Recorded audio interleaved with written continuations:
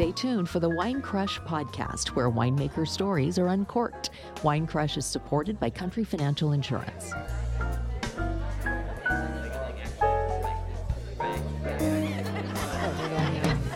Okay, cool. Here we go. Welcome to Wine Crush, where winemakers tell the stories behind the vine. I'm your host, Heidi Moore. Glad to have you here for the second episode of Wine Crush. Thanks you for joining us on the Portland Radio Project. Today, we'll hear two marvelous wine stories, one woman whose wine is inspired by an old world style, and in the second half, we'll meet the patriarch of a family-owned and operated winery. So first here is Remy Drabkin from Remy Wines. Thanks and welcome, Remy. Thank you. I'm happy to be here. So I've known you for a little while, so about a year or so, and for whatever reason have been always very drawn to you because you're very unique, very interesting, very creative, which I kind of identify with. So you've told me about your story, and I've heard it because we did a wine night at the winery a number of months ago. So start from the beginning, because it started really early on that you knew you wanted to be a winemaker. It did. I was lucky enough to grow up and be raised in the Willamette Valley at a time when the Oregon wine industry was very nascent. And so because of that, I was exposed to Oregon's first winemakers, now that are referred to as Oregon's pioneer winemakers. At the time, they were just Oregon's winemakers. And growing up in that environment, being on the periphery of it was really inspiring. You know, as a young child, getting to go on tractor rides and go out into the fields and eat cinnamon rolls while you're picking fruit and then get sticky and make big messes and just having a wonderful time was kind of my takeaway. I have a lot of great memories from early childhood. And then I was also raised among, these families who also had children, some of them my age, but also some that were about 10 years older than I am. And so that combination kind of looped me in. When you're 6 years old, the 16-year-olds are like the coolest kids in the world, right? So I always aspired to kind of emulate them. And many of those kids went off to schools in California and Burgundy and other places to come back and take over their family wineries. And I very clearly started saying when I was about 8 years old that I wanted to be a winemaker and was supported by my family in that endeavor. And maybe not right from the start. I think my dad's initial response was something like, no, she wants to be a doctor. But after he realized that wasn't going to happen, winemaker seemed like a good runner-up, I suppose.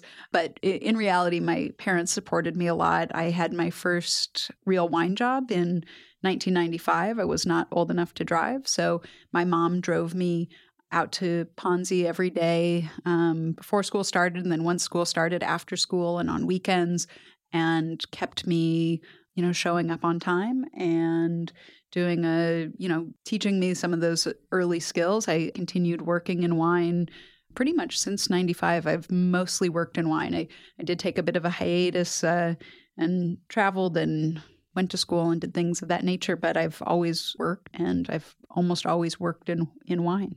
So when did you start your own brand then and your own label? I started making my own wines in 2003. I'd been living on the East Coast. I was running an Italian restaurant and bakery, and we made wine in the basement there. And when I came back to Oregon and back to working in Oregon wine, I brought with me that idea of making your own wine and that everybody should make their own wine. And so I was given an opportunity. I was working at Argyle, and, we were making a lot of wine, a lot of Pinot Noir and Chardonnay and sparkling wine, of course. And we were making a little bit of Sauvignon Blanc that year. And the winemaker at the time, Willie Lunn, challenged me to a Sauvignon Blanc off and gave me enough fruit to make about 5 gallons of my own Sauvignon Blanc, which inflated my ego just enough to purchase a ton of Sangiovese and start making it in my laundry room, which coincidentally is where our tasting room now is. So I started those wines in 2003. I distributed them to friends and family who largely were winemakers and restaurateurs, and right away had good feedback. And remember, at this point now, I've also been working in wine with some very strong mentorship from a few individuals for 8 years at that point. And I made my wines 2003, 4, 5. And then in 2006, decided to launch Remy Wines as a commercial venture. And the here rest we is are. history. Yeah. And now I Awesome. get to do this. This is pretty fun. It's been a great segue. Well, thanks for sharing your story. The next segment, we're going to go ahead and look and talk more about your wines and your unique style. Wonderful. You're listening to the PRP Podcast Co-op on Portland Radio Project at 99.1 in the heart of Portland and streaming worldwide at prp.fm.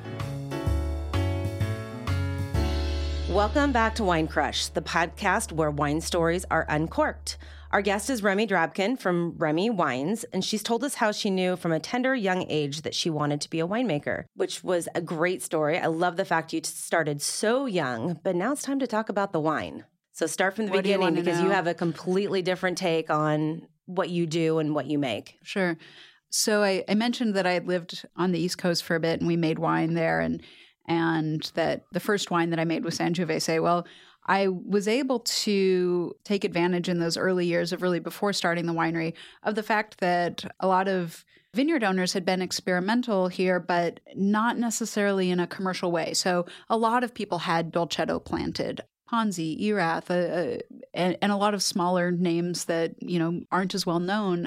But a lot of people had planted that. Somebody had planted a varietal. A gentleman named Bryce Bagnall had planted a varietal called Lagrine. And it was just a half-acre planting. And so as I kind of reached into my web of friends and associates, I started finding these Italian varietals, and I had focused on them in that time of making my own wines before Remy Wines was a commercial winery.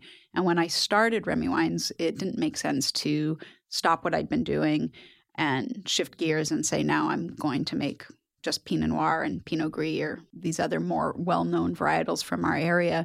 So I continued producing Italian varietals and made Remy Wines a brand that is completely focused on Italian varietals. So the wines are all Italian, they're all single vineyard, they're all 100% varietal. And I also employed old world winemaking techniques early on, especially when it comes to barrel aging. So I barrel aged my wines from 14 months up to 3 years. I did have an experience at the same time where I had been working with this other winery and they had some additional Pinot Blanc available. I really wanted to bring it in and make that Pinot Blanc. I think Pinot Blanc's a great variety and delicious, but I didn't want to kind of bastardize what I'd set up with the Remy Wines and the set of rules. So I started a second label also in 2006, and it's called Three Wives, and that's my decided playground. So if it's not an Italian varietal, it shows up under Three Wives. And I've done a lot of wines over the years. Sometimes I'll just produce them for 1 year. I've done a Cab 1 year. I did Auxerrois 1 year. It's a great way to work with other varietals from vineyards that I'm already working with, or to work with a varietal that I'm already working with that's growing at a different vineyard site. But I also make like our estate Pinot Noirs under our Three Wives label. So if I remember right, I remember you telling me that Three Wives, there's no rules. It's whatever you feel like doing, you do. Correct. Wines without rules. Little bit of a wild hair and a little badass maybe when it comes to wine and being able to do what you want without being kind of set aside from the rest of the industry. Yeah, I mean, I think the wines I was already making were pretty different than what people expected to see coming out of the Willamette Valley. Certainly some of my early sales trips and going and visiting wine shops, people are like, oh, Oregon Lagrine that was barrel-aged for 2 years. And we haven't really seen that before. So there was already, I was doing something different, but I'd also just set up this very, a very distinct set of rules. And I like rules, but I also like to bend them sometimes, So I think I maybe have picked that up a time or two just talking to you. Don't break them. Just bend them. Okay, got it. Good advice to be had.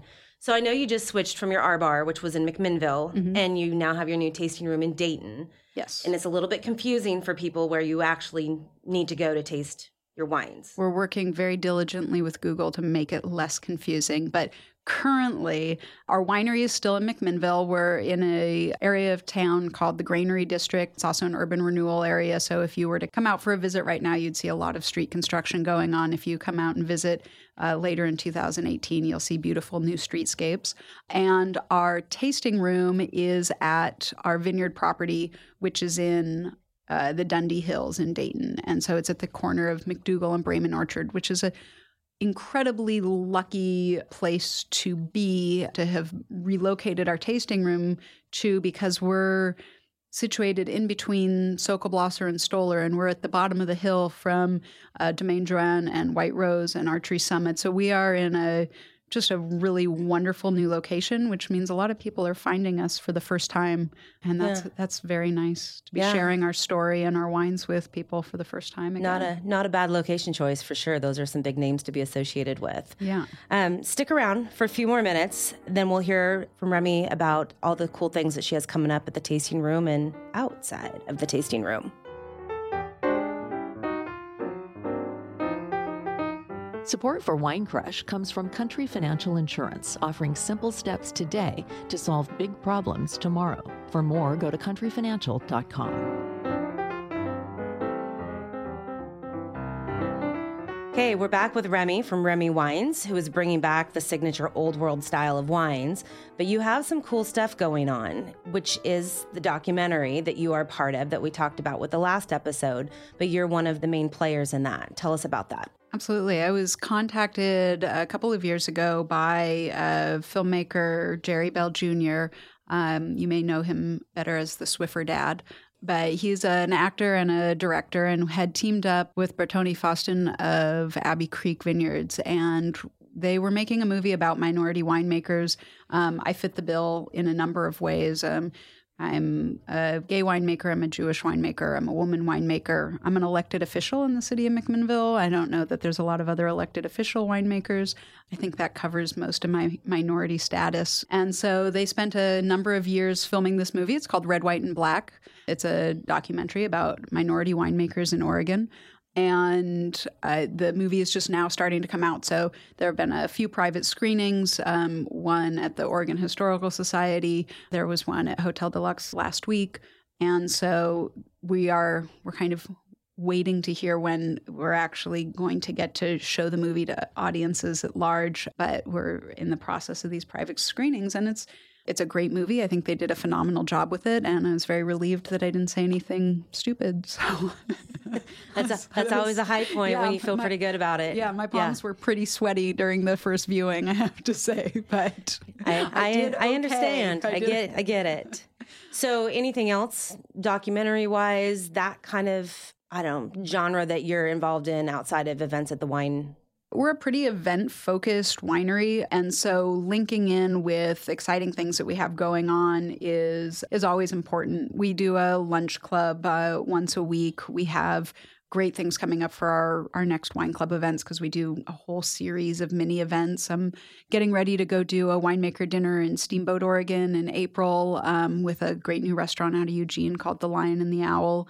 And what else? I'm doing a February winemaker dinner at the Dundee Bistro. So we're doing I've always got a lot going on top of we're open 7 days a week from noon until 5. So we're always hosting. My first event that I went to of yours was Bivalves and Bubbles. And I really did not know what to expect, but it was so fun, so awesome. Had my first raw oyster ever. Took a couple glasses of champagne to get there, but, it was well worth it. That was a great event. We always like to do something special on New Year's. In fact, we did this great New Year's event this past year. We did a very traditional Italian New Year's Eve. You were there. We co-hosted. Yeah, very fun. It was very fun. Bubbles and Bivalves was one of my favorite and holds a special place in my heart as well because I've developed a shellfish allergy since then. So sad part of my existence now. No more bivalves at I probably won't be throwing big oyster fests any longer, but that was great. I must have eaten a few dozen oysters that day, and I probably had a couple bottles of bubbles too. Yeah, well, when there's bubbles, you got to drink them. Who doesn't love bubbles? Yeah. So I know with the new wine tasting room at the farmhouse, you have some tours of your vineyard going on. You get to go through the estate vineyard and kind of look and see what you're doing. What else should we know about that? What else, what draws people to you? I think we offer a pretty unique, definitely a very intimate experience. So when you come to Remy Wines, I want you to feel immediately welcomed. We do have a tasting bar that you're welcome to stand at, but we also have and primarily do a seated tasting experience.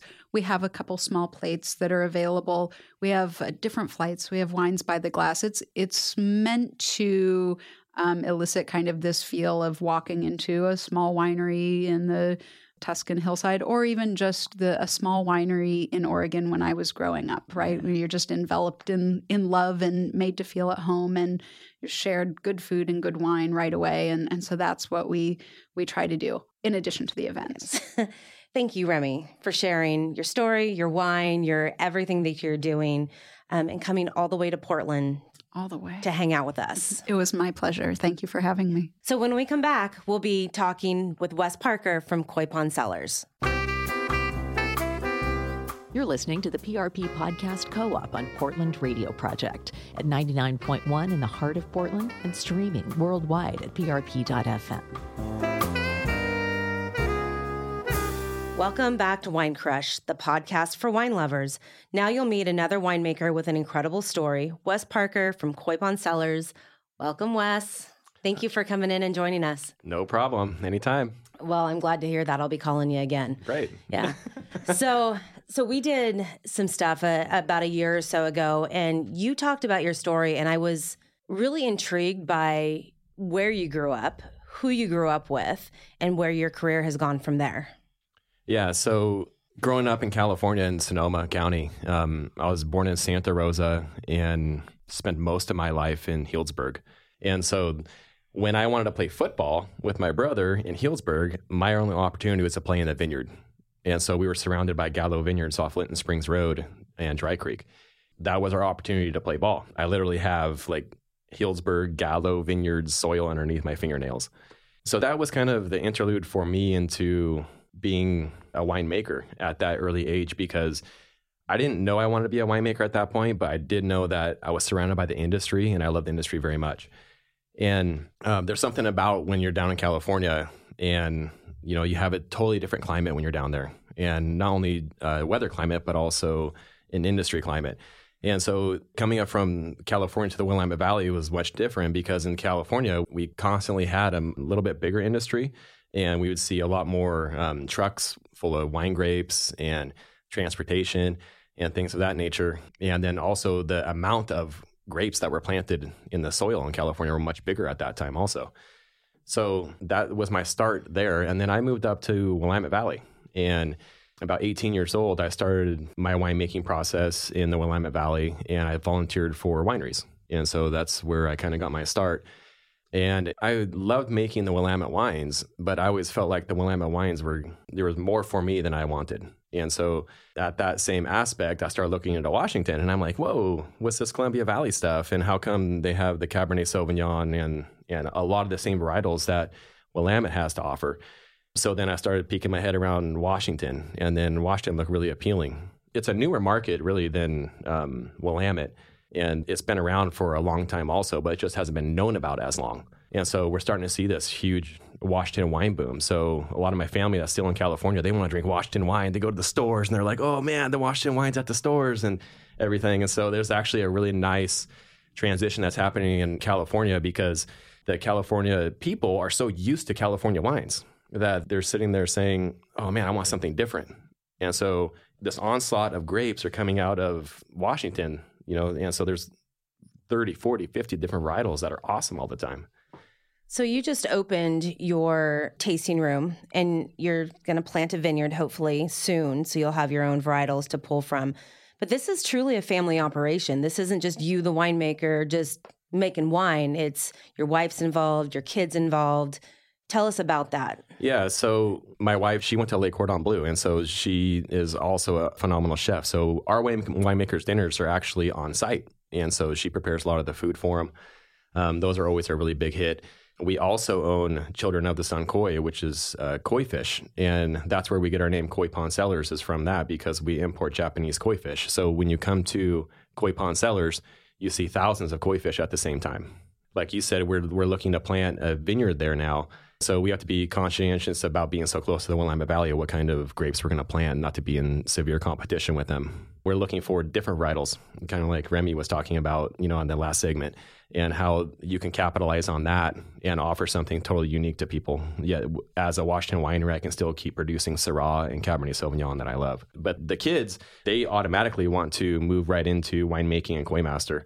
They're kind of split. So I have a 19-year-old son, a 17-year-old daughter, and twins that are 13, and they want to all be participation into the winery and the Koi business. Yeah, I love watching what your project has started from and where it's progressed over the last couple of years. It's been a really great transition and transformation. We'll learn a little bit more about your wines when we come back. Support for Wine Crush comes from Country Financial Insurance, offering simple steps today to solve big problems tomorrow. For more, go to countryfinancial.com.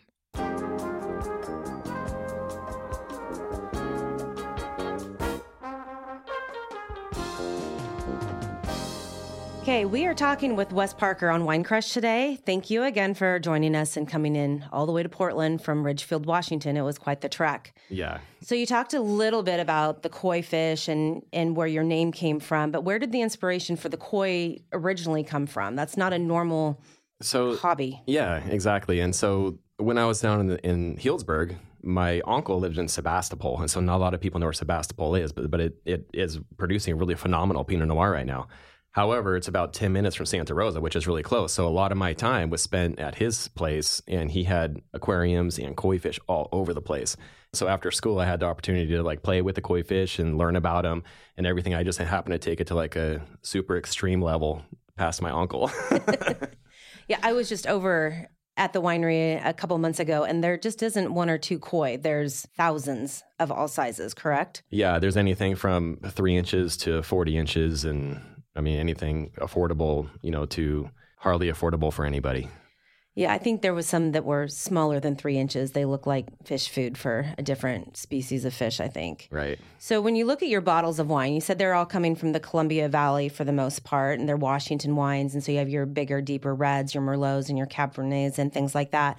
But your labels are absolutely gorgeous. That was the one thing that really had caught my eye. Yeah, a couple of different dynamics came into that. One, we wanted to bring both businesses together. And so this is a vision that Michelle and I had in 2001 to start Koi Pond Cellars and Children of the Sun Koi. So for us, this is not two separate businesses. This is one vision that we've always wanted to accomplish from the beginning. In order to do that, we had to separate the businesses, and we can't really bring them back together for tax reasons. But yet at the property, it's still going to be one and the same. And so we'll start using the koi water for aquaponics. We're starting a new business called Koi Ponics this spring, and we're going to start using all the koi water to run through vegetables and fruits into a different greenhouse, and we'll use that food to actually present into our tasting room for our customers. And then also local people can just come and buy their vegetables and fruits for a quarter of the price, and they can buy at the store. So we want to get back to the network and the people and the economy, the people that have supported us, and further into the future. That's really cool. But the labels, so I do all the artwork on the labels also. So the koi fish that I go to Japan to purchase, I was forced to learn Photoshop. So that actually came to into a lot of use being a new winery, because your labeling is really expensive, especially the artwork.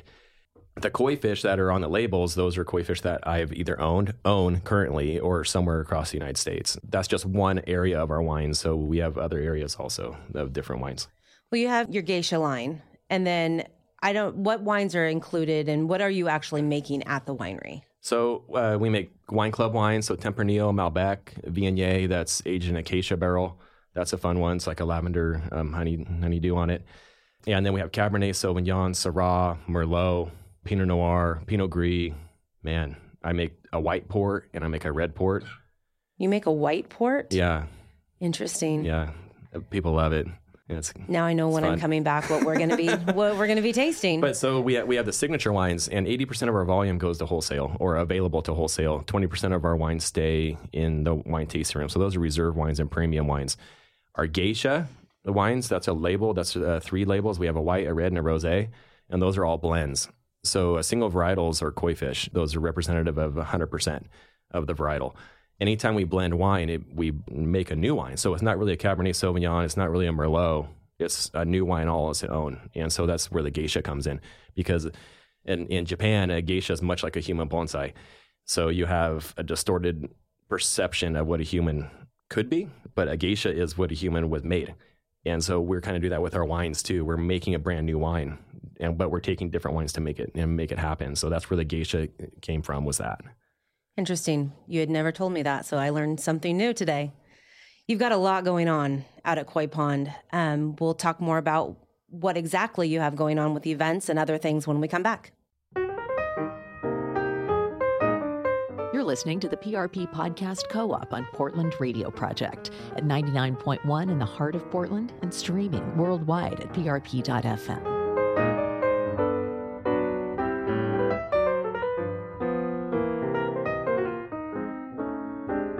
Welcome back to Wine Crush, the podcast chock full of winemaker stories uncorked. We have Wes from Koi Pond Cellars. We were just talking about awakenings and what was going on with the industry. So can you elaborate on that a little bit more? Yeah, we're really close to Portland, Oregon. And so it only takes me about 20 minutes to get to the Portland airport.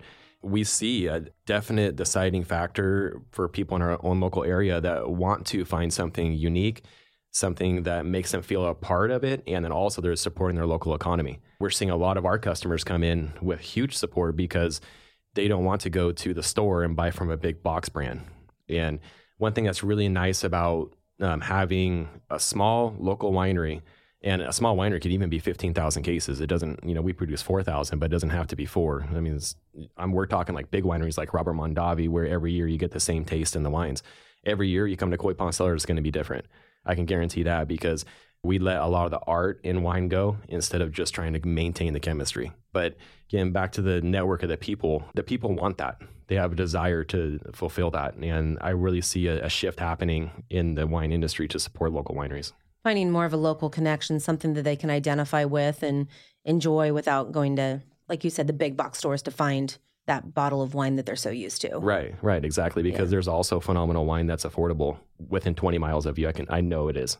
Well, and that's something that, has been interesting to me over the last year or so is understanding that there is affordable, amazing wine at the local winery. You don't have to wait for the clearance sale or the Friday specials to come. You can actually get a phenomenal bottle of wine next door from. Yeah, and if you want it cheaper, just join their wine club, and then you get it cheaper. So that's what you need to do, right? Exactly. Well, speaking of wine clubs, you were telling me about this new wine club that you have going on that kind of blew my mind just a little bit, maybe a lot of bit. Yeah, it's going to get even deeper than what I told you before. But so we have a pretty simple wine club to offer. It's our bronze, silver, and gold, and it's 3, 6, or 12 bottles every quarter. And we're really super flexible on it.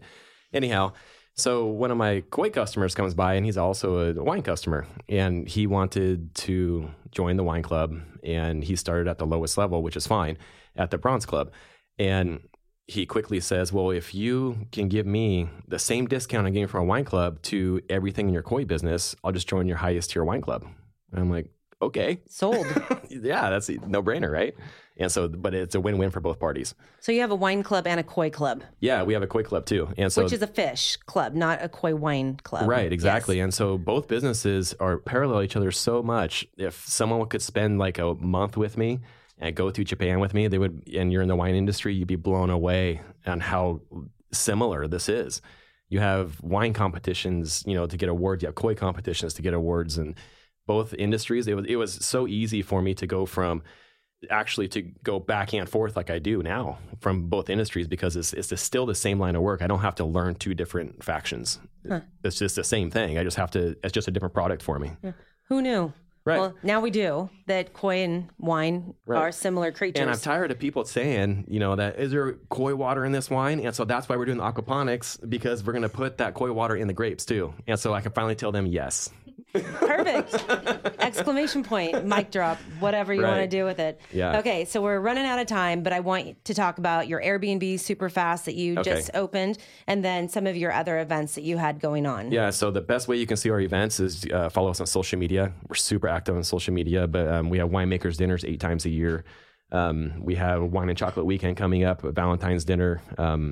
So that's probably the best place we can find, our events. And we are event focused also. We have wedding venues, things like that. The Airbnb, we just opened that. So that's a 1,000 square foot apartment with a vineyard view.